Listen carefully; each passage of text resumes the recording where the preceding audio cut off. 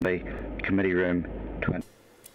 Okay, members, so we now have a quorum. I'm calling the meeting to order, and as with all meetings, this is a hybrid meeting and is being recorded and broadcast throughout Parliament buildings and online. So we have the following members attending via video conferencing today. We have Paula Bradshaw, the Vice Chair, we have Mark Durkin and Carol Nicollen, and in the room we have myself, Emma Sheeran, the Chair, and we have Stephen Dunn, who I want to welcome to the committee, who is replacing his late father Gordon as an MLA, and just want to welcome Stephen and send him our condolences on the death of his father. So we can move then through our business. Item number 1 is apologies, and we haven't received any formal apologies today, but we don't have Alan Chambers or Christopher Stalford on the call, so they might well join us later on in the meeting. And then we've got Chair's business, which we have quite a bit of this week. So obviously, as I've already alluded to, we've had the change to our committee membership. And at this point, I want to thank both Michelle McIlveen, and congratulate her on her new role as the Education Minister, and thank her for her work on the committee, and Doug Beattie as well, who was with us for a short time and has now left, and Alan obviously has replaced himself. So this would be a time to remind members of the requirement to declare all relevant interests at their first meeting. Standing Order 69.5 states that a member who has A, a financial interest in any matter, or B, a relevant interest in any matter, must declare that interest before taking part in any proceedings of the Assembly relating to that matter. Members should note that proceedings of the Assembly include meetings of this committee, so members should declare any interest held by them which are relevant to the work of the committee. And it should be noted that failure to register and or declare an interest may be an offence under Section 43 of the Act 1998. Does any member have any interest to declare? No news is good news.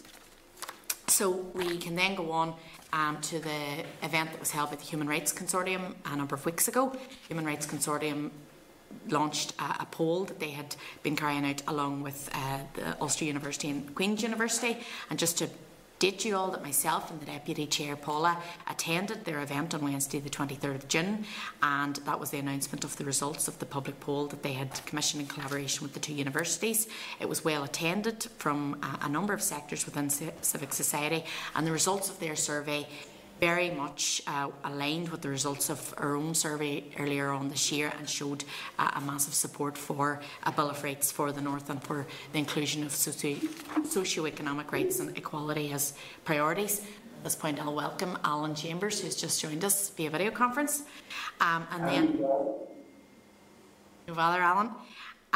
We had just ran through the need to declare any interests that are relevant to Assembly proceedings. So if you've any interests that you want to declare, you can do so now. I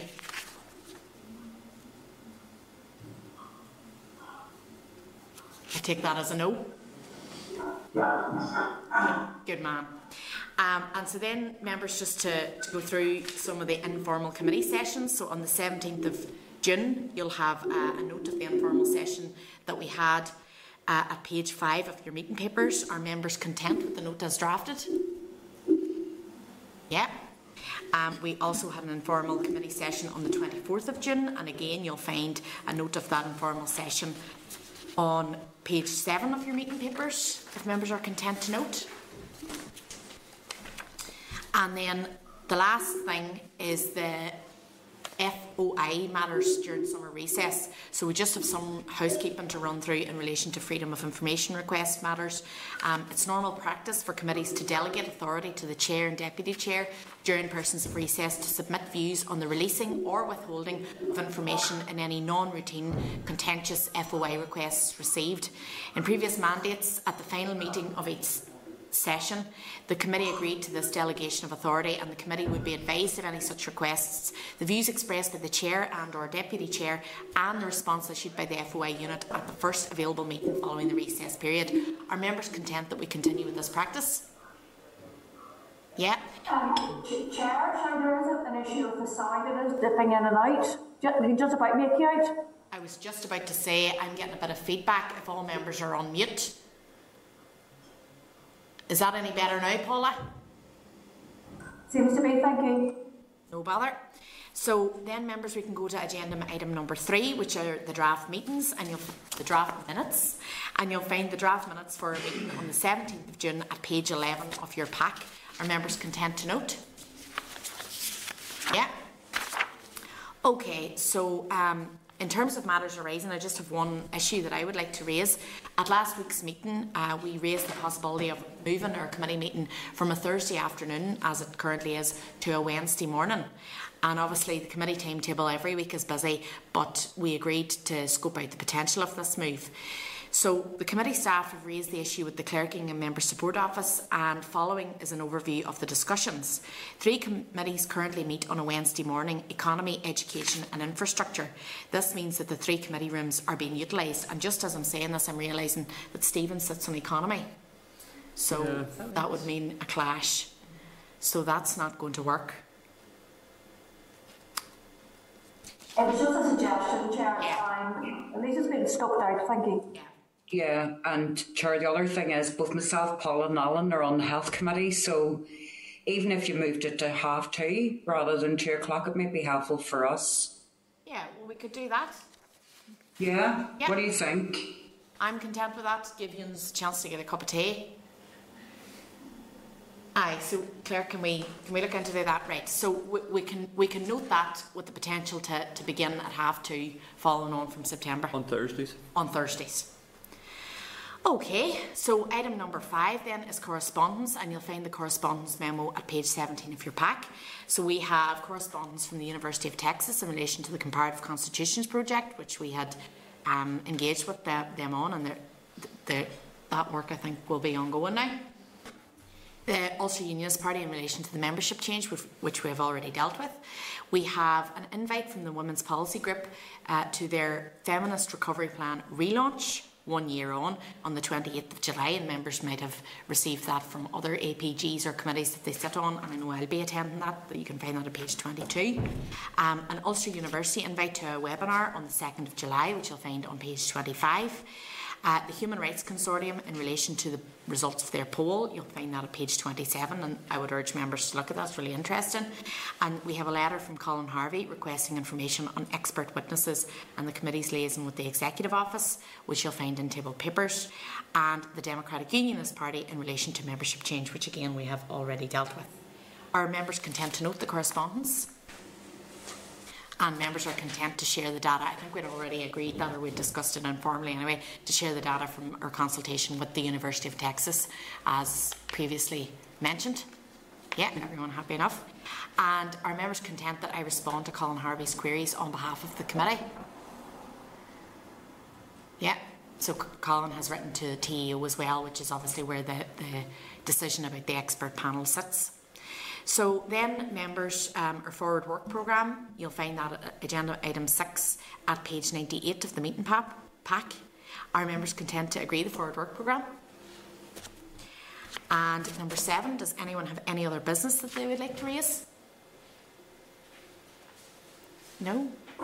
Chair, I have one, but I'll maybe raise it at the next meeting. It was really about the facilitation of our deliberations. I'm just conscious that it's very difficult in the hybrid setting, and also the format that we're taking it forward. And I just think that if we're going to ramp things up in terms of getting aspects across the line, agreement on things, that it might be useful to maybe look at having like a morning's session or an all-day session where we just hammer out all the details as opposed to these sort of short windows of meetings. But I'll come back to it if depending how we get on today.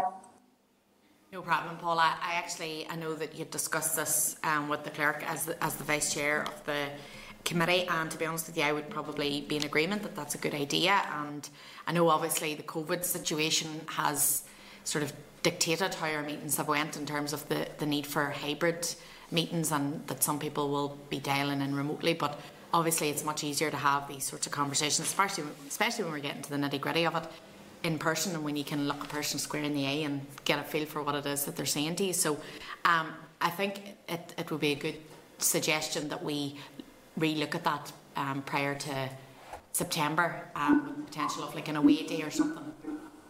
Yes, sorry, just come back then, Chair. Well, I think that it would be useful even from your own point of view, because you're trying to chair the meeting and facilitate the discussion. I just think, you're there to represent your party, as I am with mine, and I just think that it might be useful if an independent facilitator took forward some of the more substantive deliberations that we're having in the weeks ahead. And as you said, it might be towards the end of the summer. Thank you. Sure, I've a problem with that, to be honest. I mean, the Bill of Rights Committee is made up of the parties represented. I know, Paula, you're there on your own representing the Alliance, but I think it sends the wrong message out if we, on a Bill of Rights Committee, ask for an independent to come and facilitate. I just think it looks wrong, to be honest. Yeah. I suppose as well we've still got the panel of experts to hear from, but I think it's a good idea to have us all in the one room and chatting. The facilitator, the clerk, had advised that there could be problems with getting an independent facilitator, especially this length into the process, and that it might cause a delay as well, apart from maybe the message that it sends out or anything else, that the logistics of it might be difficult. But I think if we have a group session at the beginning of the next term, we may be able to hammer that out. Chair, if I could come in, a further option would be, instead of having a sort of specialist advisor facilitator, could avail of an expert witness to come in and just provide a bit of support if members wish to run ideas off and so on, someone who's expertise in these areas. Yeah. Okay, so we can look at that again at the beginning of the next term after recess. So then that leaves me with date, time and place for next meeting. Our next meeting will be following summer recess and is scheduled for Thursday the 9th of September at potentially 2:30 p.m, when the committee will continue its deliberations in the reporting phase. And so we're now going to move into informal session to continue our deliberations. And could members remain on the call, and then Gavin can add you to the spotlight. Thank you very much.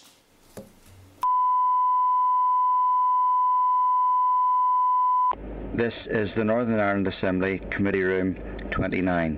This is the Northern Ireland Assembly Committee Room 29.